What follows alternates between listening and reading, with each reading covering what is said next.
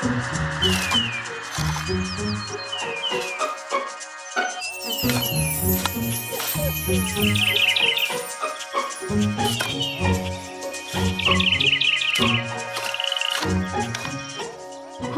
and welcome to the Plant a Trillion Tree podcast. I'm Eva Monheim. And I'm Hal Rosner.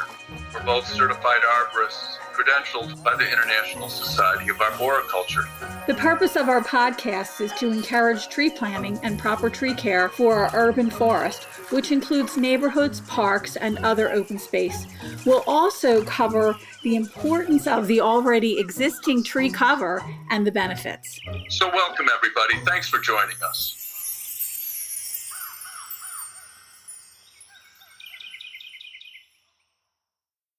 This podcast is being recorded on June 17th, 2021. Dr. Jun Yang is a professor in the Department of Earth System Science at Tsinghua University in Beijing, China. He received his PhD in 2004 in Environmental Science, Policy, and Management from the University of California at Berkeley. His specific interests include urban ecology, urban forestry, and ecological remote sensing. He has published more than 100 scientific papers. Dr. Yang serves as an associate editor for Urban Forestry and Urban Greening and serves on the editorial board of Agricultural and Forest Meteorology, Frontier in Sustainable Cities, Biodiversity, Landscape Architecture, and China Urban Forestry. He was a member of the Science and Research Committee of the International Society of Arboriculture between 2010 and 2013. Welcome to the Plant a Trillion Trees podcast, Dr. Jun Yang. We're delighted that you can join us today. This is very exciting because I don't think our listeners know this, but I used to work with you at Temple University. Yeah. Thank you, Eva, for inviting me. Yeah, thank you. I'm very happy to be here. And the work that you're doing in Beijing is really outstanding, and your professional publications is very impressive, over 100 of them. And I know that our listeners will want to know what is happening in Beijing with trees. And I know that they've done a lot in the last 15, 20 years, and we want to hear about what they're doing. So let's go back to Beijing. We both know that Beijing has turned to greener and greener since probably 2002, the year after Beijing winning the right to hold the 2008 Summer Olympic Games. So the city started a movement trying to make Beijing greener. So I'll just give you some numbers. In 2002, the green space coverage in the city is around 39%. But by 2008, it jumped to 43%.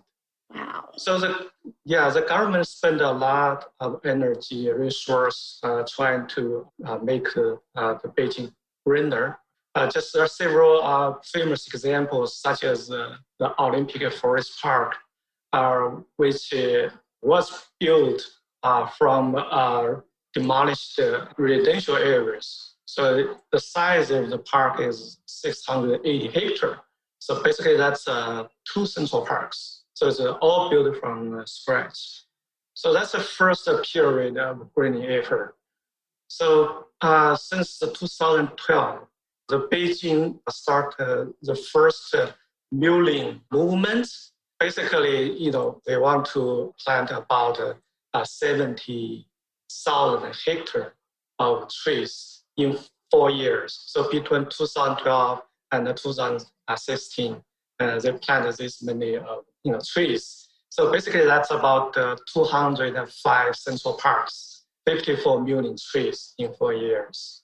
And in 2018, they started the second phase of this project. That means another, 67,000 hectares of trees, wetlands, and urban green spaces will be planted by 2012. So in 4 years, we'll add another 67,000 trees. So I think all those numbers tell you how seriously the Beijing is working to improve green space and planting trees on the ground. That's amazing. I've got goosebumps from the numbers that you're throwing out at us and the amount of hectares that have been covered in that short a time. And to think that many central parks, that's unreal.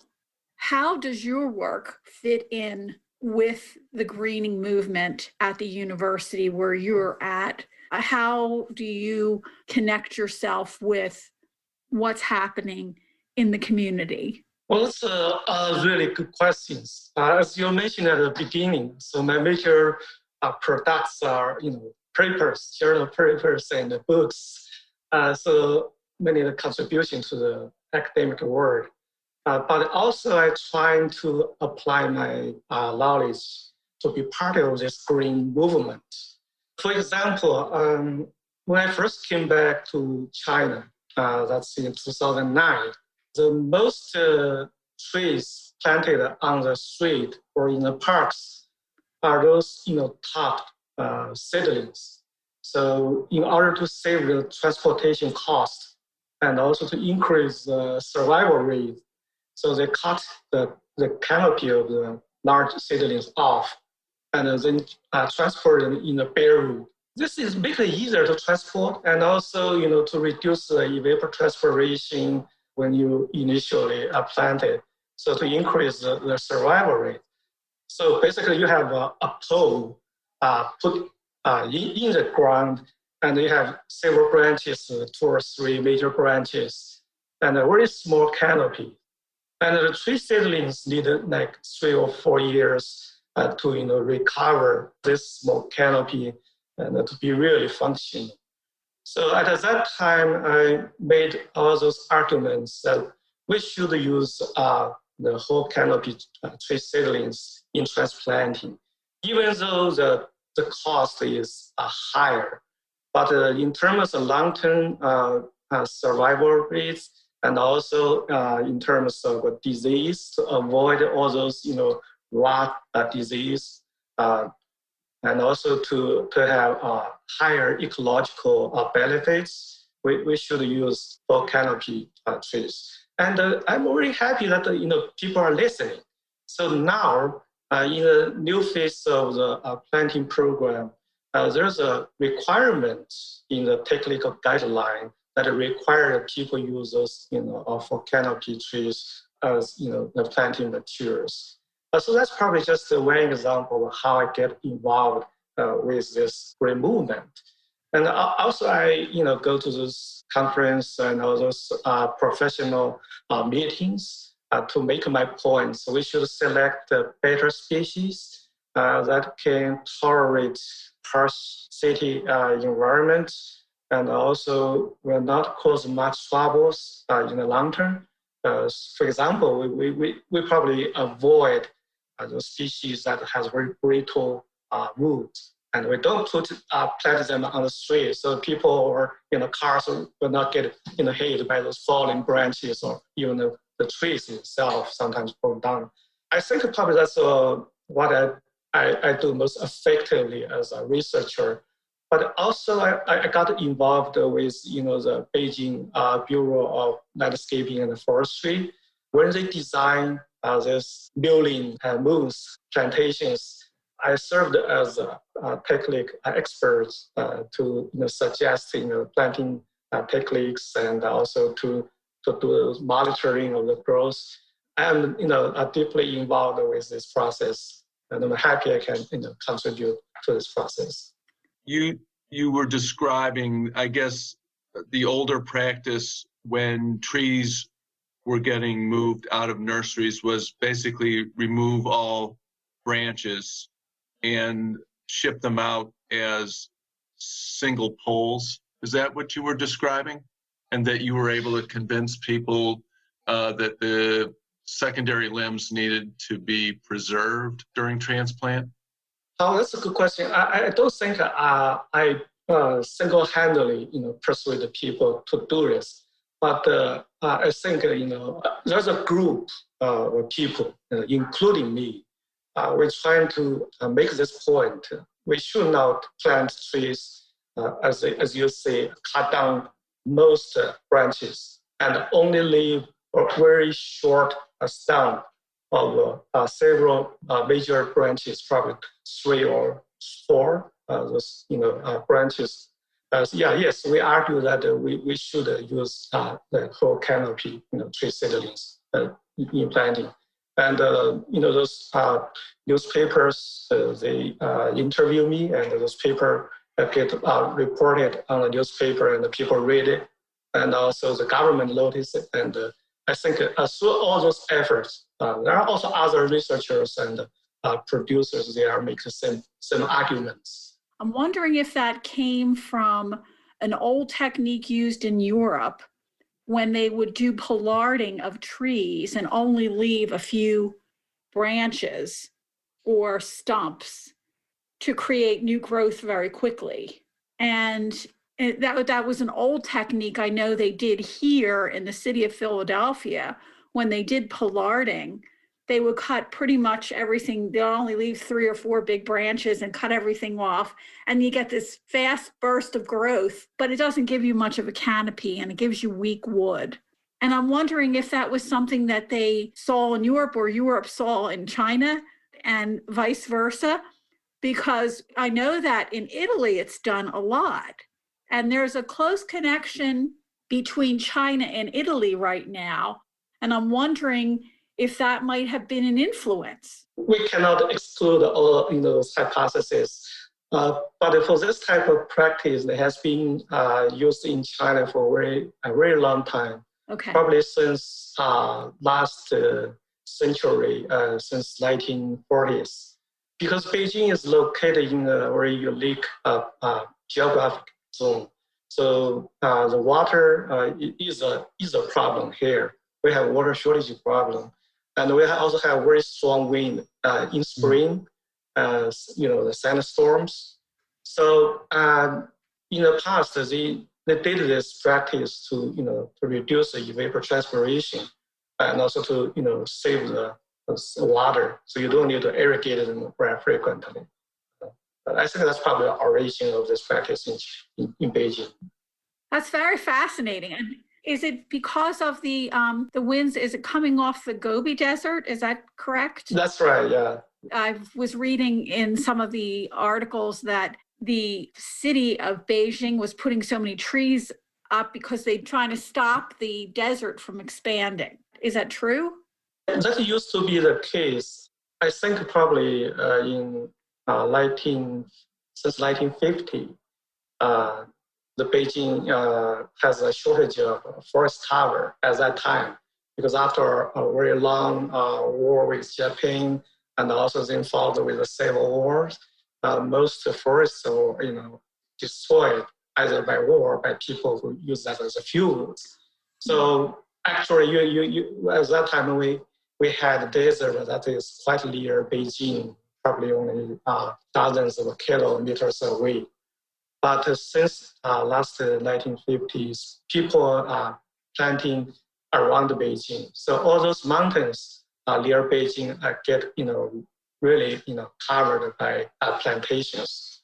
So now if you come to Beijing, if you take a fly into Beijing, you can just see all those green mountains. But in 1950, people that it's all yellow mountain. You can only see those hills and mountains. So quite a achievement, yeah. It sounds like you're someone that is numerically oriented, that you like to quantify. And I'm wondering, I'm assuming you saw much better transplant success rates when canopy was left intact? When canopy left intact, you probably need a more extensive after planting care. Because I say the unique climate here is in the spring, when the root system is still not fully recovered and be fully functioning. The wind is calm, and also the weather is warm, and you have evapotranspiration in the canopy, but you have very limited capability of getting water from the ground. So you often have those dieback branches. So that's a reason why, people need to, if they want to save water, they want to save the maintenance, they trying to cut the canopy off. But if you use the full canopy trees, you need to irrigate them to provide, water in the spring and when it begin to sprouting. June, is there a lot of site preparation, typically with a tree that's getting planted in Beijing? Are you cutting through sidewalk in order to find an area with some kind of suitable root zone establishment, or that would be suitable for root zone establishment? In most times, there's a very good planning, urban planning. So they will plan for the growing space in advance. They will say if they need to plant the straight trees, they will set the enough growing space according to all those guidelines. How large the pit is. I see. So it's in the planning. It's in the planning that, and I guess also with your background, that you can say, this is how much this tree is going to need with a planner. Are you talking with a planner? Because I know that you're involved with lots of different magazines and lots of different professions. Because of what you do, you have the ability to help create a baseline for the best practice for planting trees. I would imagine that that's actually taken up by the planners and it benefits the trees in the long run. Well, Eva, I really wish they can listen to me or listen to all those arborists.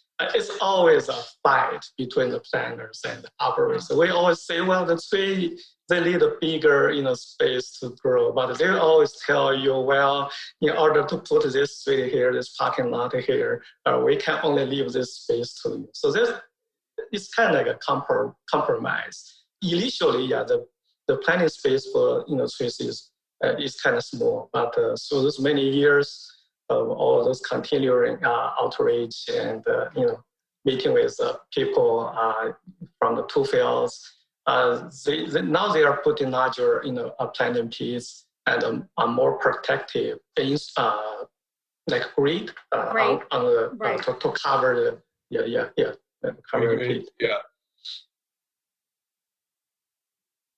Can you talk a little bit about species? And I guess this is a very geocentric question, but can you compare Beijing's climate to some other cities that we might be familiar with? That's quite a challenge. I'm not so good at the geography, but Beijing is a typical continent climate. So means it's cold in the winter and warm and humid in the summer. Yeah, so sometimes I'm thinking that Philadelphia is similar, quite warm and humid in the summer and a little bit cold in the winter. Actually, I see the same tree species both in Beijing and in Philadelphia, such as the Japanese pagoda trees used as the street trees. And also the London planting trees is very popular in Beijing, but also very popular in Philadelphia. Well, that's interesting, isn't it? The London plane trees? London plane? They are happy everywhere. Yeah, you're right. Yeah. It's like a universal tree. Yes, yeah. And also recently we have get a lot of red maple, planted. Yeah, it's become popular here. You mean red maple with a North American lineage? Yes, that's right. Wow. Yeah. That's really interesting because they don't do very well in the city here, but I guess if you have more open space, they would do okay, right? Yes. Well, they have a pretty strong surface root system. Right. So if they have a big open space like a park, you can put them, right? Right. Well, let me ask you this. How about Ailanthus altissima? Does that ever make it into anybody's palette of choices? Well, Ailanthus is a very popular tree here. We probably don't plant those, invasive type of Ailanthus altissima as you saw in Philadelphia. But here we plant a kind of a cultivar of that species, which has a very strong central leader and grow upright and really tolerate the road pollutants and everything. Send me some cuttings. I don't know whether you know this, John, but we have a problem with spotted lanternfly right now in Philadelphia. And they've been cutting down the ailanthus trees because they actually host the insect.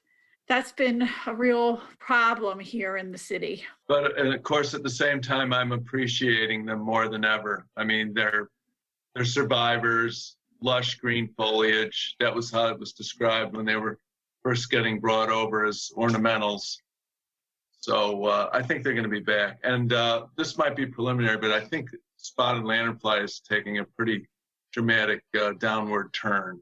The nymphs are not out nearly as much as they were last year. No, I think it's much like the gypsy moth of the 1980s. Right. One question that Eva and I always come back to with these mega, massive tree planting projects is supply and demand. And how is Beijing sourcing millions of trees like they are for cultivating and then bringing into the city? So this kind of mega project, Beijing cannot produce all the seedlings. It lives alone. So the city gets those seedlings from the regions around the Beijing. You also know that Beijing is not the largest city, but also probably the number 2 or number 3 largest city in China. So the lands here are very valuable. That means not many local nurseries are in operation. But there are big market for seedlings just near Beijing. So in the Hebei province and also in the Shandong province, they produce lots of tree seedlings. And I think most of seedlings used in Beijing are from outside of Beijing, from the surrounding areas. Government certainly noticed there's some problems with this practice because some seedlings, they're from places where are warmer than Beijing, so they probably cannot survive very well. And also Beijing is trying to improve the biodiversity. So they want to use more local native species. Do they do a lot of breeding in China, tree breeding, like they do here in the United States? Well, that's a good question. I will say yes or no, because they do lots of breedings, but not in the same sense as what U.S. companies are doing. Here, we have many small nurseries and growers. Just to give you a number, so by 2019, in China, there are more than 400,000 nurseries and companies that can supply seedlings and seeds. On average, those companies hire like 25 people. So it's quite small. Most of them are very small. So when we say the breeding, they probably cannot invest lots of money or energy to breed new species, new cultivars. But once there is a species of cultivars that are very popular are in the market, all those small growers and companies and nurseries will quickly, breed those planting materials, make a large supply, saturate the market very fast. So I think that's the situation here. That's interesting because since you left the US and you were at Temple, we have lost so many nurseries within the region because the land is worth more than the nursery. The nursery just can't afford to stay in business. And so their land is gobbled up, or there were so many people who reached retirement and there was nobody to take their place that they sold the land. That has created a problem here with distribution, planting, even exploration for new plants. There's people who are doing exploration, but mainly in the botanic gardens and the arboreta, as opposed to the universities. Again, we have lost a lot of nurseries.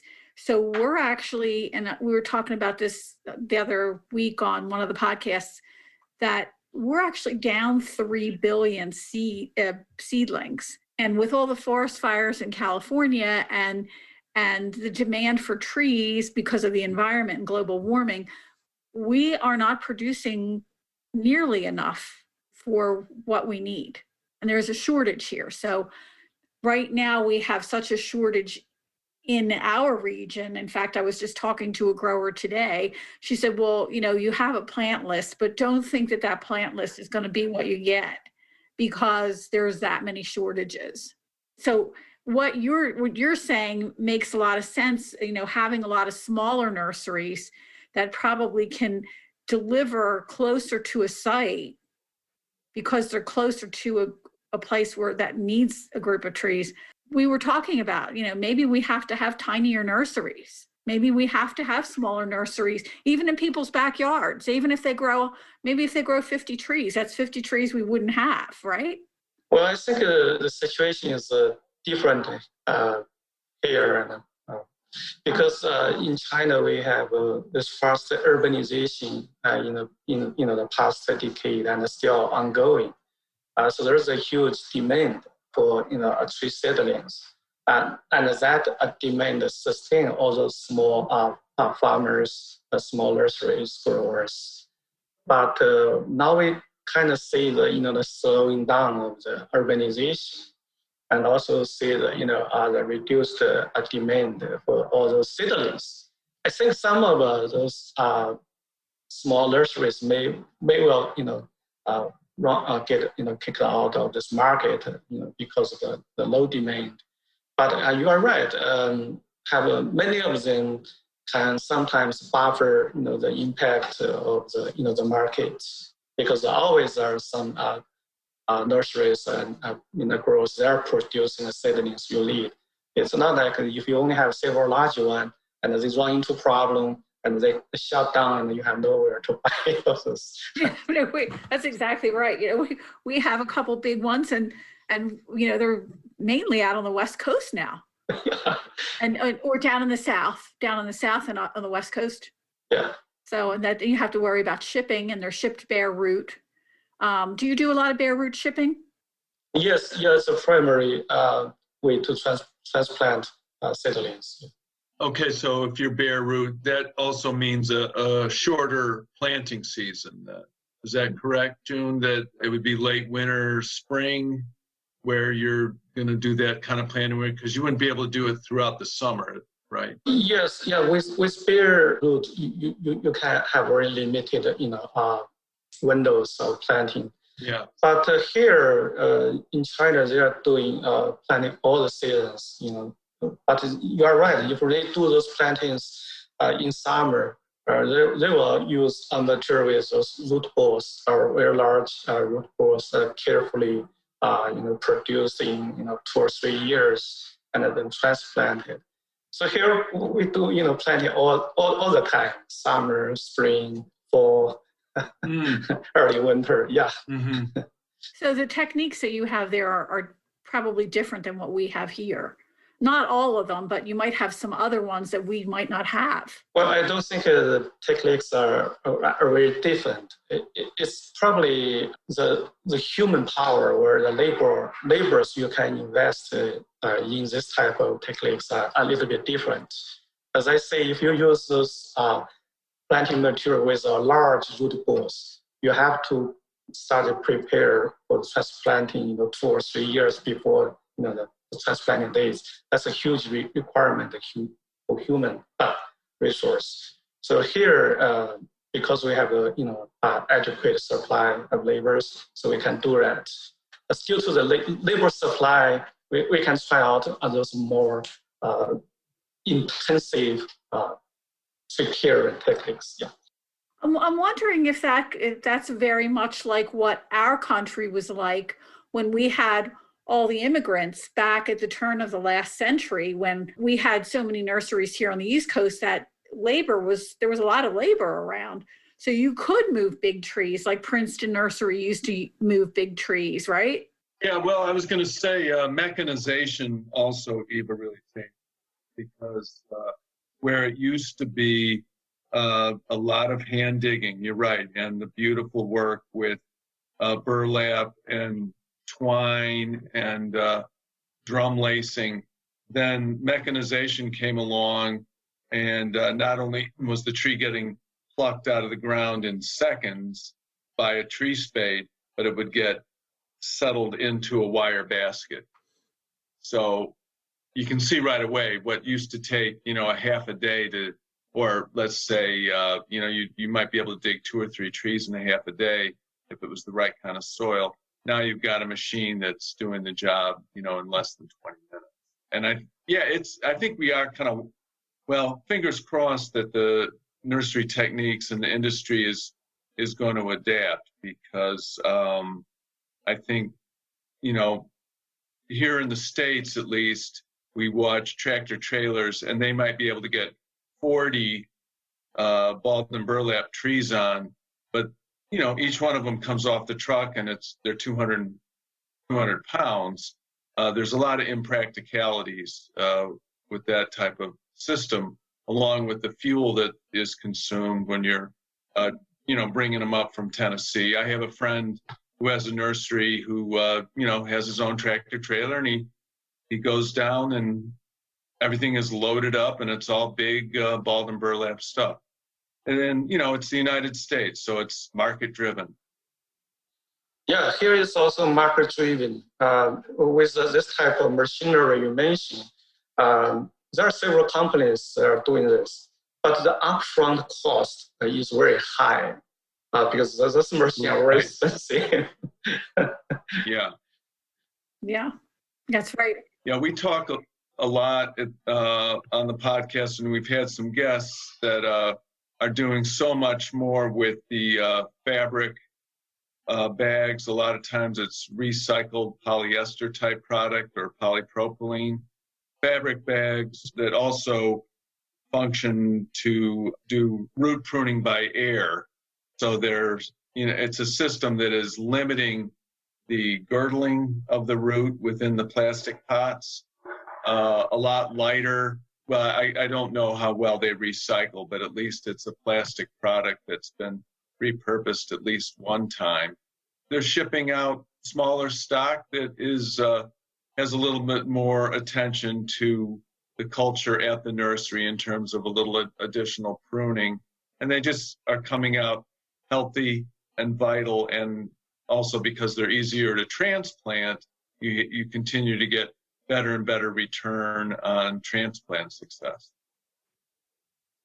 Do you have anything like that over there, John? The bags?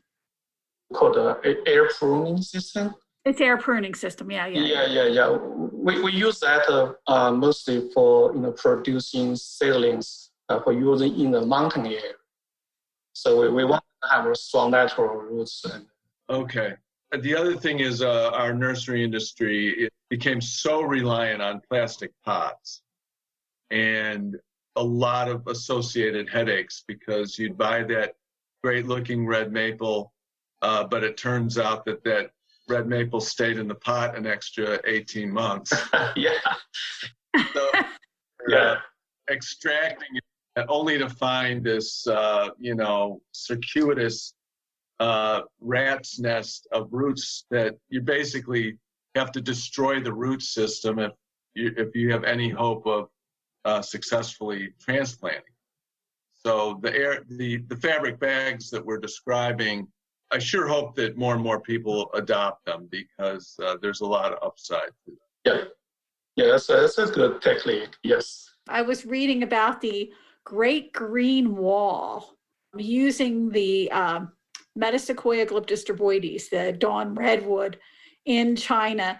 And is that really built? Did they plan it? Do you know anything about that? The Great Wall? Yeah, they call it the Great Green Wall of China. And it's all Metasequoia, supposedly Metasequoia. Oh, Interesting. I probably don't know that place, but the Metasequoia is very popular in China for its beautiful foliage and very nice shape of trees. It can be planted, but it has to be planted in sites with a nice microclimate. Right, because it gets too cold up there for it. Yeah.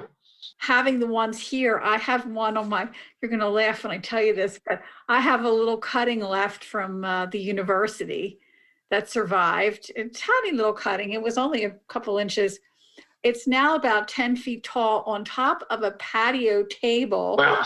In a big container, anchored down with bungee cords. And I look out there every day and think, wow, look at that tree. It is the most amazing tree. Yeah. It is. Yeah. It is the most amazing tree. Yeah, it's gracious. It looks really beautiful. Yeah, the species. Now, who claims rights there in terms of its native habitat? Metasequoia comes from China. Okay. It comes from China, right? Yeah, that's they right. went back to find it. What province was it discovered in, John? I think it's in Hubei province. It's in the central south part of China. Actually, the place is called Modaoxi, so that's a Metasequoia get its name. So it's named after the place, Metasequoia. Oh, what is it? What's the town called again? Modaoxi.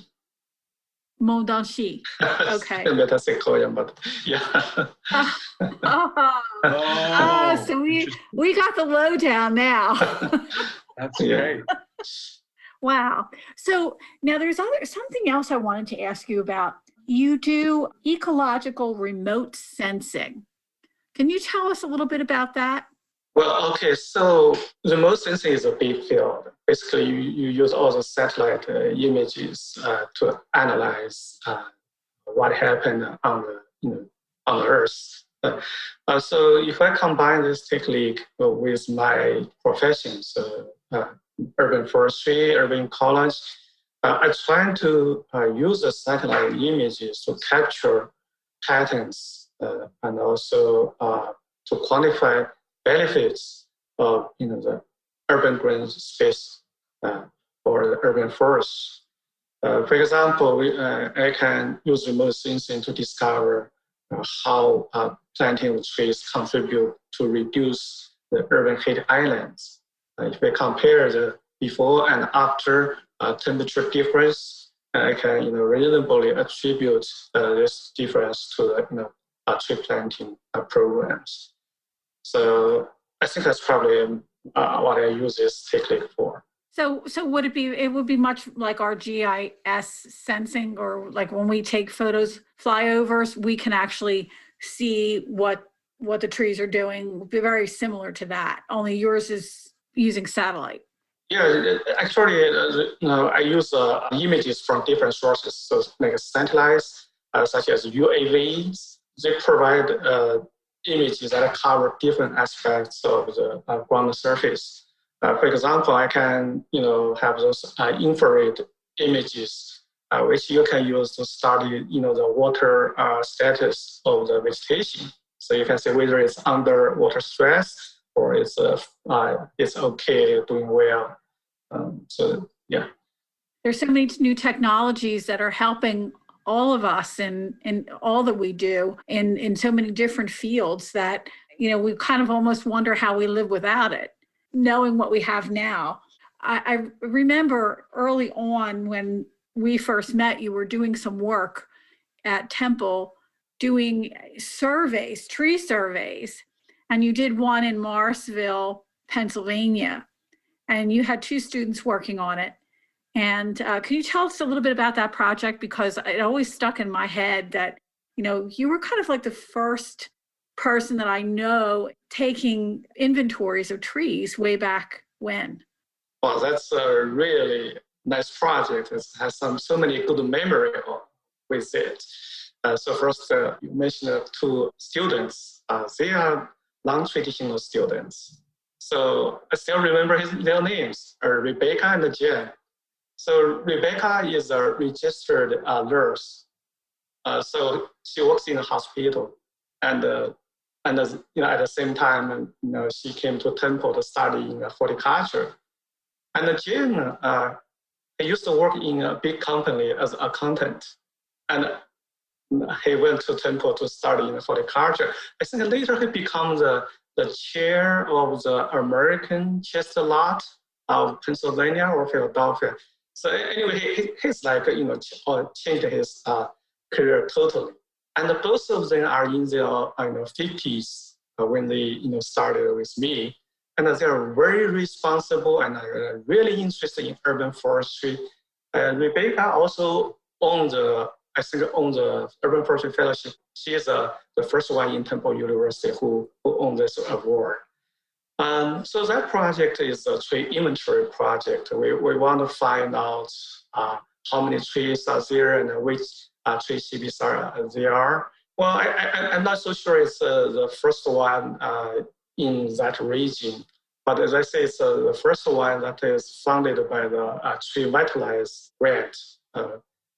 And also is the one that involved university and also the local government to work on the tree resource in those small townships in Pennsylvania. Yeah, it's a fun project. And in Morrisville still is very active in greening.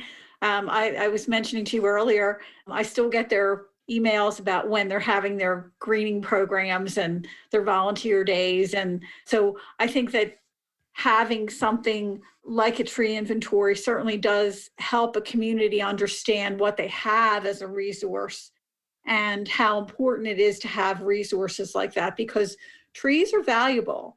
And from a human health perspective, it certainly gives you an insight as to how healthy a community is by how green it is, right? I think that was really very impressive. At least it was impressive to me when I first met you when you were working on that project. Oh, thank you. Yeah, and I think as we have those new technology, so now you can get this type of tree inventory software freely from the USDA for service or from other university extensions.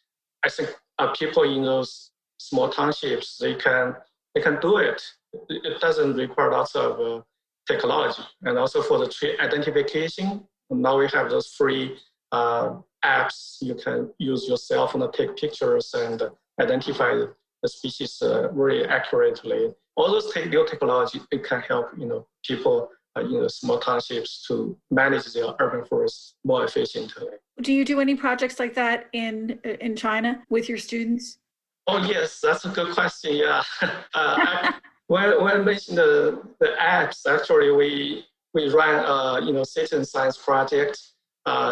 We developed a small app that you can use that in the most popular social media platform. We call it WeChat in China. So it's integrated with WeChat. So you just WeChat. Yeah, you open your WeChat and there's a mini program and you can open it and you take pictures and the species will be automatically identified and the location recorded, press send. It will come to our database. And you can see how many tree species you identified, you recorded, and that data from all over the China then become very helpful data resource for us to study the tree diversity in cities in China. Wow, that's citizen science at its best, right? Yeah. We're coming to the end of our show now, and Hal, do you want to do the honors? Worldwide, do you have a favorite tree? Do you have a tree that your listeners should know about? My favorite tree, you can see from my email account. So my email account is Larix. Nice. It's very beautiful, but it's a cauliflower, but it shades its leaves, in the winter. So amazing. That's a great call. Now, how does Larix do in Beijing or in and around? Is it more up in the mountains? We have a local native species here in Beijing, but okay. It's around 1,200 meters above the sea level. We still have a lateral origin woods, a small patch there in the mountain. But getting back to your larynx, which is a larch, in case some people don't know, what's the species on your larch? What's its common name over there? It's called Lost China larch. Lost China larch. Wow. Okay. And so we don't have any over here, do we? Probably not, because even here we don't have much success to introduce that to the low sea level area. So you cannot grow very well under 1,000 meters above. Oh, so it has to be mountain species. Yeah. Black cold, moist. Yeah. Wow. Well, be careful with those red maples, Jim. Well, certainly, people love them, but here, they love those colored red leaves in the autumn. Well, it was so great having you on our show today, and it was really great catching up with you and talking with you and hearing about your successes and how wonderfully green Beijing is becoming and is as it continues to get greener. Pretty impressive to have, you said 74% of it covered? Right now? Yes. Well, right now, it's 51% of the urban area. 51%. That's very impressive. That is. Thank you for your work on that, Jim. Thank you so much. And we wish you continued success. Thank you, Eva, for inviting me. And it's really a joy to talk with you, Hal. Thank you so much. We'll see you later. Take care. Bye. Bye-bye.